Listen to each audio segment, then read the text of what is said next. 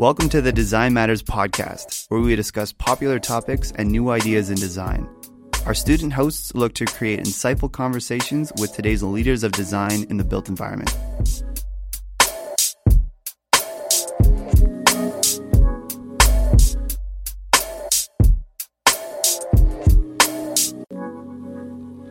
My name is John Bazook. I'm an architecture student with the University of Calgary School of Architecture, Planning, and Landscape Architecture. I'm Emily Kang, a student with Landscape Architecture program at the University of Calgary. This season, we are looking at how we can listen to understand, rather than listen to respond, with the intentions of emerging as more compassionate designers. How can we identify design biases and exclusions found in our built environment? We seek to learn from people related to each theme and to begin thinking about proposed possibilities before landing on definitive solutions. Our objective is to examine design decisions that have shaped our physical world. We are interested in bringing awareness to these decisions and to challenge current design standards. As future designers, we want to investigate how to listen. Today's episode asks the question, how can we overcome design biases in Western education? What are some assumptions we make as designers?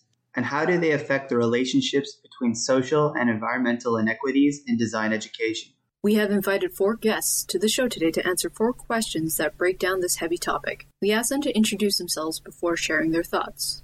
My name is Bushra Hashim. I am a 24-year-old Pakistani Canadian based out of Calgary, Alberta currently. I have completed my Bachelor of Arts in Urban Studies, my Master of Architecture, and I'm currently working on my thesis through the Master of Environmental Design at SAPL, looking at intellectual ableism within the built environment. My name is Vivian Ton. I'm a Master of Architecture student from the University of Calgary School of Architecture, Planning, and Landscape. Over the summer, in the wake of the Black Lives Matter protests, my peers and I founded a student organization called Advocates for Equitable Design Education, which we've been mobilizing the past few months to bring to light issues of equity within design pedagogy and practice. We also have 2 practicing and teaching landscape architects. First, Maria del Sol Galdon.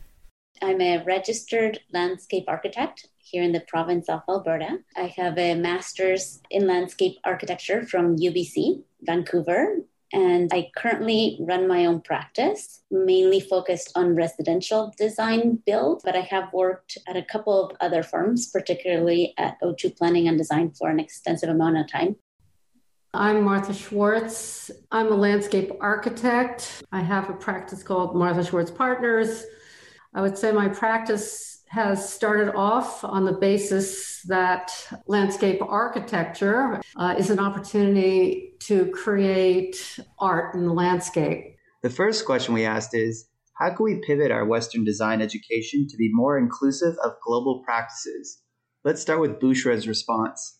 I think the best way to do this is conversation. To an extent, it's also a matter of starting from scratch. And I mean that twofold. It's an exercise of unlearning to some degree, both at the individual level and at the institutional level. At least throughout my education, there's been very little opportunities or approaches of ways of thinking other than the Western way of thinking that's kind of been outlined for us through the syllabus, through, the classes that we're learning, the histories we're learning, and the kind of problems we're kind of tackling through studio projects, for example. So I came from a first generation immigrant family, and the sole purpose for my parents to upheave everything they've ever known was for our futures, for a better education. But growing up, you're very much learning kind of 2 different ways of knowledge keeping and interpreting the world around you through the formative years of your life. So to see that the majority of this education, especially architectural education, where you kind of want your career to end up be solely kind of Western influence, it really does a lot in terms of, forming how we should be approaching architectural problems. Kind of gets this mindset going that the West is best, and you kind of have to start ditching a lot of what culturally you've been brought up to believe in, in the ways of thinking. So that kind of extends beyond architecture as well. Directly speaking to design pedagogy, I think it's quite critical to disseminate how the idea of quote-unquote design has been shaped and understood within the Western consciousness, and how such definitions might include or exclude global and Indigenous ways of knowing and building as well. I know a lot of students who came to design school from other disciplines sort of recognize this lapse, the question of pivoting from an education that centers the Western as the starting off point for interpreting design necessarily needs to move away from casting all other cultures and global practices as these mere sort of peripheral entities that constitute the non-Western. It's not a matter of simply teaching, say, the history of modernism through a Eurocentric history and then having a single lecture on the entirety of Asian and Islamic architecture to check the box. What I mean is really situating what we understand to be Western as a part of global relations mentioned in the question, and addressing these practices not in isolation, but how they actually affect and are affected by civilization and cultures that exist at the same time. Any sort of real shift begins in a renewed interest in history and theory within the curriculum, with the questioning of Western or North American or global North or Canadian ideals of spatial practice and standards of living, and about examining how these values become consecrated in our landscapes and habitats, as well as our professionalization of these practices through pedagogy and accreditation. And I think we talk a lot about this meta-narrative, especially in Canada, of the culture mosaic. But when we look at sort of the history of this country, we have to ask whether our spaces of home, recreation, and work, if it actually reflects the diversity and complexity of the composition of our demographics, and whether our design education can actually prepare us to understand and work with communities that are different from the ones we grew up in. Sort of understanding how to make hybrid ways of life by using design tools in themselves. I would say I'm a strong believer that we learn by example. And we really, I believe, and maybe from my personal experience, we learn by immersing ourselves in certain situations or experiences or whatnot. And I think in order to be truly inclusive as a designer, as a practitioner, as an educator, or even as a student, again, that really immersing ourselves, putting ourselves in somebody else's shoes to understand the issue, to really come up with the strongest, most viable solution, I think is very important. Having said that, it's not necessarily an easy thing to do or to formulate or to practice necessarily, but when possible, I think it should be pushed, acknowledged. So in terms of education, and say more in terms of design education, ideas of studying abroad or cross-cultural studio experiences, even within one faculty, the fact that engineers are working with architects or whatnot, and then taking that globally, that we're working with different cultures, different regions, different understandings of concepts and practices of all levels, different ways of living, wherever possible in that massive spectrum, I think is key.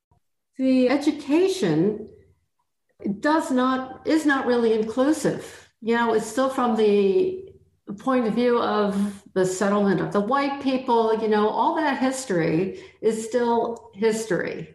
And I think that we have not really been able to, let's say, roll with the punches. And I'm talking about white people.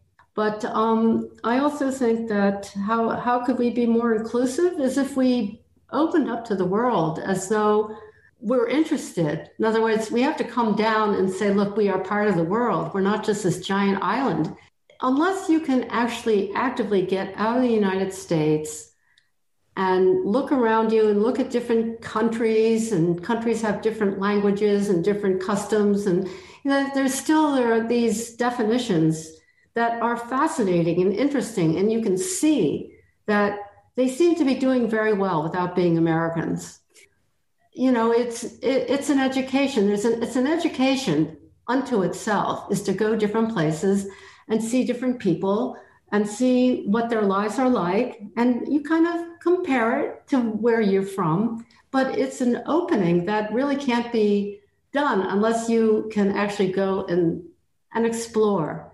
And our educators should really try to engage this. What you're suggesting is an awareness of other places, really. And the thing is that the world is now a small place in so many ways, but there is no real substitution for just going and seeing all these other places. And especially if you're like on a huge island, as we are. We are really, really separated from the world by these oceans. And it's not just physical, it's really mental, psychological. And In one sense, that's a good thing, but in many senses, it's not so good for us.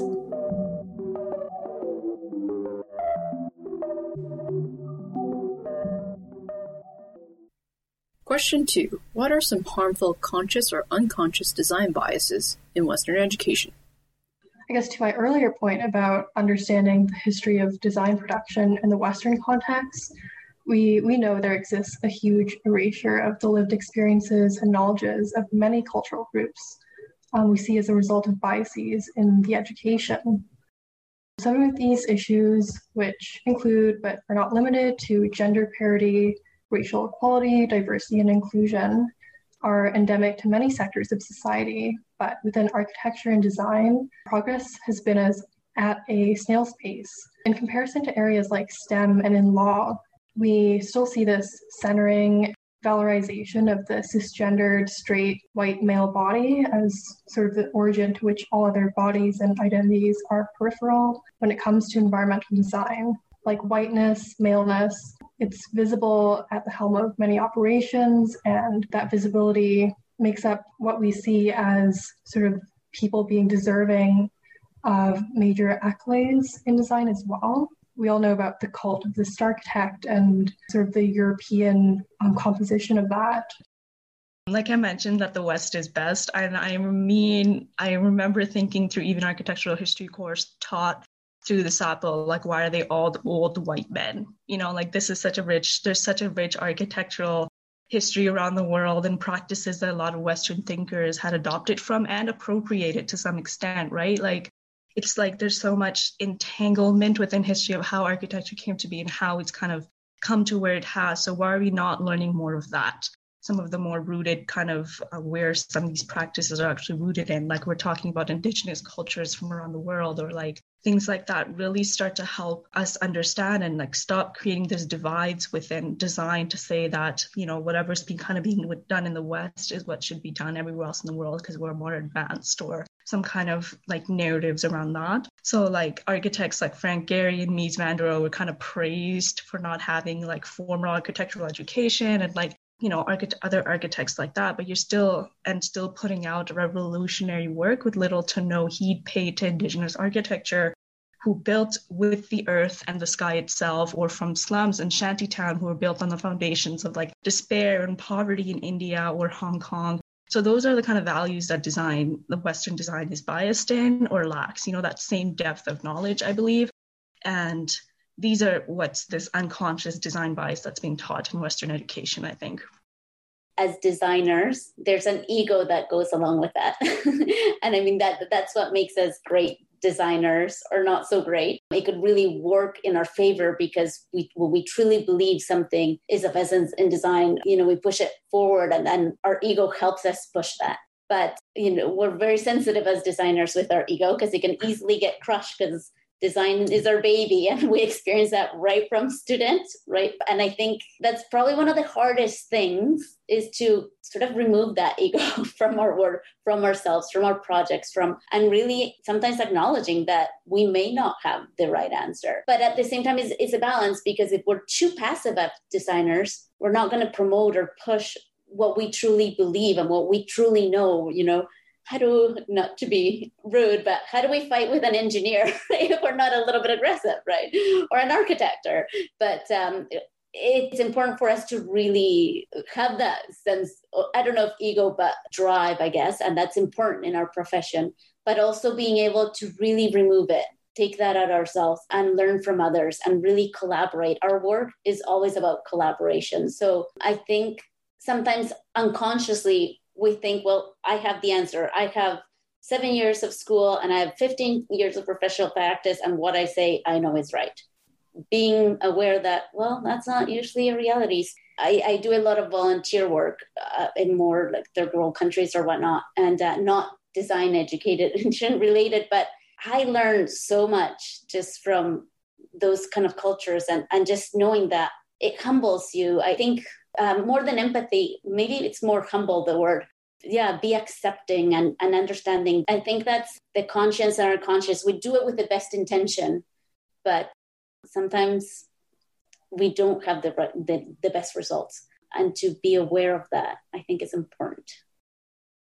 Modernism kind of really turned into what we have now, which is kind of a sculpture competition between architects that often have absolutely nothing to do with their context or the city that they're sitting in, which has turned out to be a pretty shitty thing. I mean, really, really not a good strategy if you want to build a bigger thing like a city that has a context and isn't all about me, me, me, me, me, me. Architects still see themselves, and this is really true, they really see themselves, and they have been told and trained through this legacy that they are the master artists. And that is still how our school works. It's still there, loud and clear. Landscape architecture, urban design are little animals that are scurrying underneath the weeds. And then there is Papa Architect. And that's the problem. It's so clear that is the problem. And that they design the world. And then the little people, they get to manipulate and to command because it's their vision. So that has not actually worked out so well in terms of making coherent cities or really helping to create, let's say, some kind of equity and social equity, or the idea of inclusivity, where we're actually designing for a bigger intent, which is to make a city. As landscape architects, we're like little puppies or dogs that are kind of galloping after the architects. That's a bummer.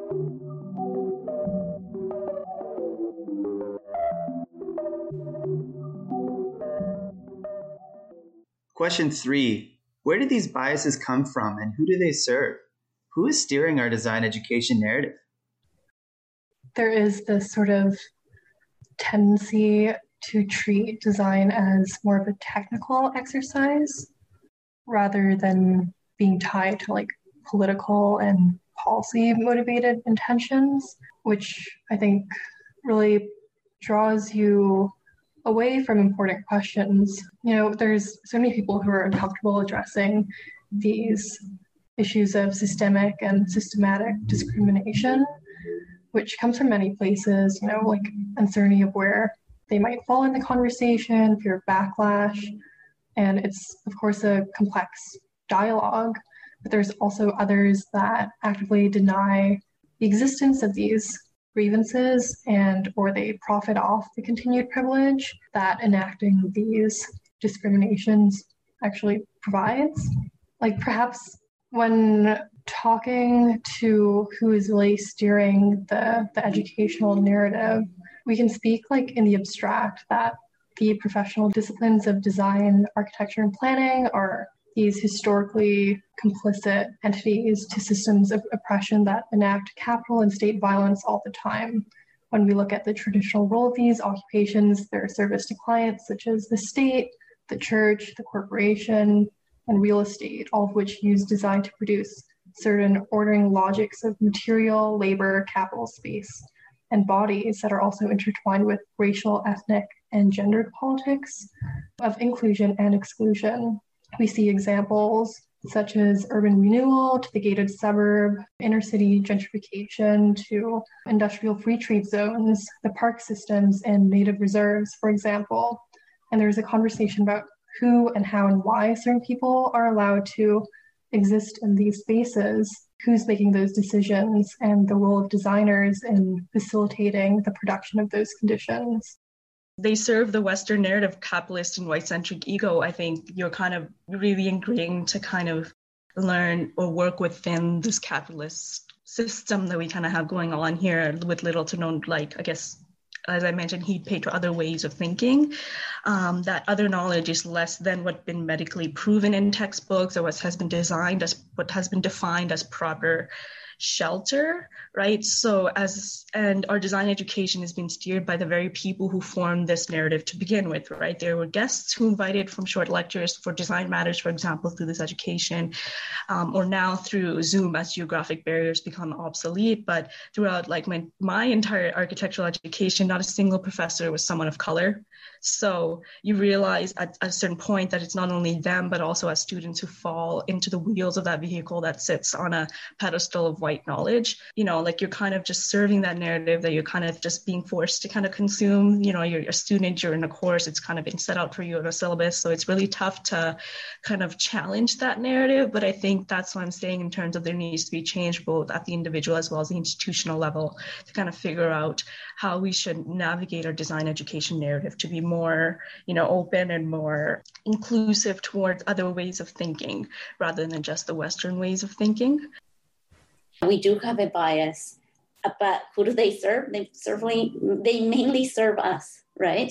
Because when we go and input our designs, yes, we're working for a client, but they serve us at some level. And we can't help it, right? Is that from, I don't know, best thing I think is like, is that going to be a portfolio project? Am I interested in that? Or things like that. As designers, we're biased and we're looking to serve ourselves, whether it's our ego, whether it's our portfolio, whether it's our personal essence of creating something. So where do they come from? Society, ourselves. We're creating these biases. We have been. And I think slowly, sometimes we do break away from them. What can I say? White European men. That's where it came from. People will go to architects to do the damnedest things like planning cities, and where the ego is really number one. You have to express yourself, and therefore you design a city that reflects yourself. I mean, it's like, what? So I think things are going to change in the future. I really believe that, not because we're really sick and tired of white European men, telling us what to do, but out of need.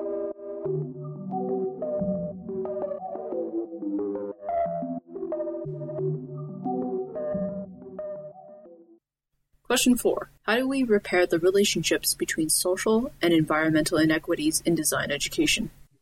We certainly talk a lot about consulting with communities and participatory design in the abstract, but I certainly think this is some experience that design students need to be equipped with through their education, which is at present not happening with enough rigor. There's still this vestigial mentality of the romanticized ambition of the designer being this savior, genius, master builder who knows best. But I think we know that that illusion is largely dead. So being conscientious of your own positionality and power in relation to the communities that you're designing with is really important in order to limit gaps in understanding and to also achieve spatial outcomes that are co-created and inclusive. So part of the reason that my peers and I formed Advocates for Equitable Design Education is because we felt like there was a repoliticization of design that was needed to encourage students and faculty and the public to have more frank and open conversations about their intertwining and to raise social consciousness about how design decisions in fact can contribute to the production of inequality and injustice.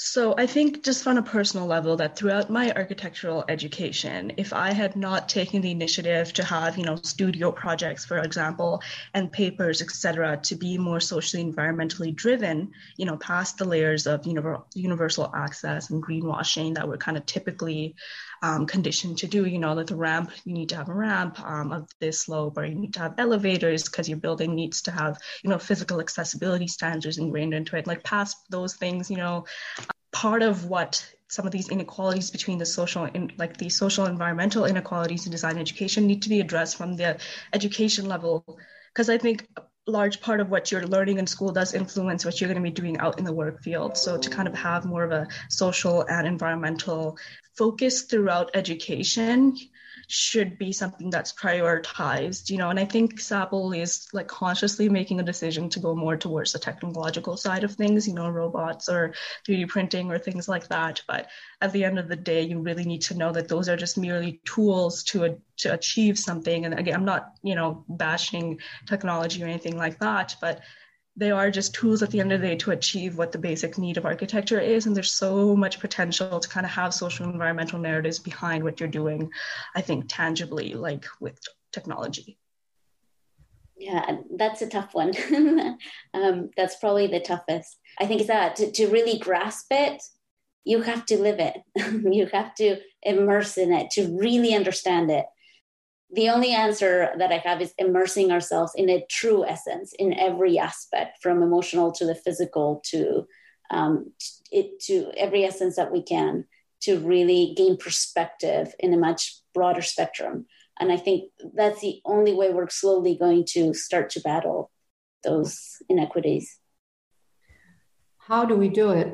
Well, I mean, the first thing that pops into my mind is that we have to recognize it. We have to really take it on. And we all have to personally believe that this is a really important thing to do. I mean, I think that, of course, people who are in positions to make changes have the responsibility to do that. I mean, the people who are, the chairman or, whatever is, in higher up, positions need to take that on. However, we can always push and advocate no matter where we are and say what you think. And I think advocacy is really, really important. I really believe that, especially now, it's a time where we have to get out and advocate for things. I think everybody has an ability to make change in some way. And you try to figure out, well, how you can do that. Like, what are your skill sets? I mean, what kinds of things are you good at that you could apply to really get to what it is that you want to say or do?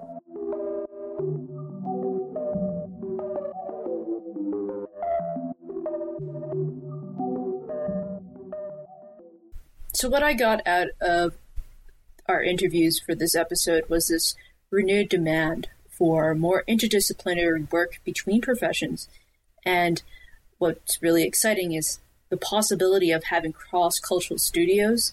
I think to make it part of our pedagogy to be more immersive and inclusive in our studios would be very enriching. And there's a recognition that Western education has favored the white, male, Eurocentric, and very capitalistic ways of thinking at the expense of devaluing indigenous or other global cultures. Both practitioners have pointed out that advocacy for social justice, for environmental justice, these things don't stop with our time at school. We should start there, but it also needs to continue throughout our working and professional lives if we are to design and create the spaces that embody those values.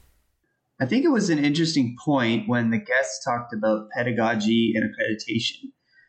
Perhaps the demands of accreditation prevents our school from being more proactive or pivoting quickly from within. Do we need to re-examine the accreditation that our schools has to comply with? Our school is very technically focused. What's the point of having these design skills if we're not learning who we're designing for, or how to listen to who we're designing for, or how to engage with those who need our skills? Potentially by loosening or updating what is demanded of us to learn in terms of this accreditation, there could be more focus put on immersion of cultural studies, for instance, rather than technical digital exercises.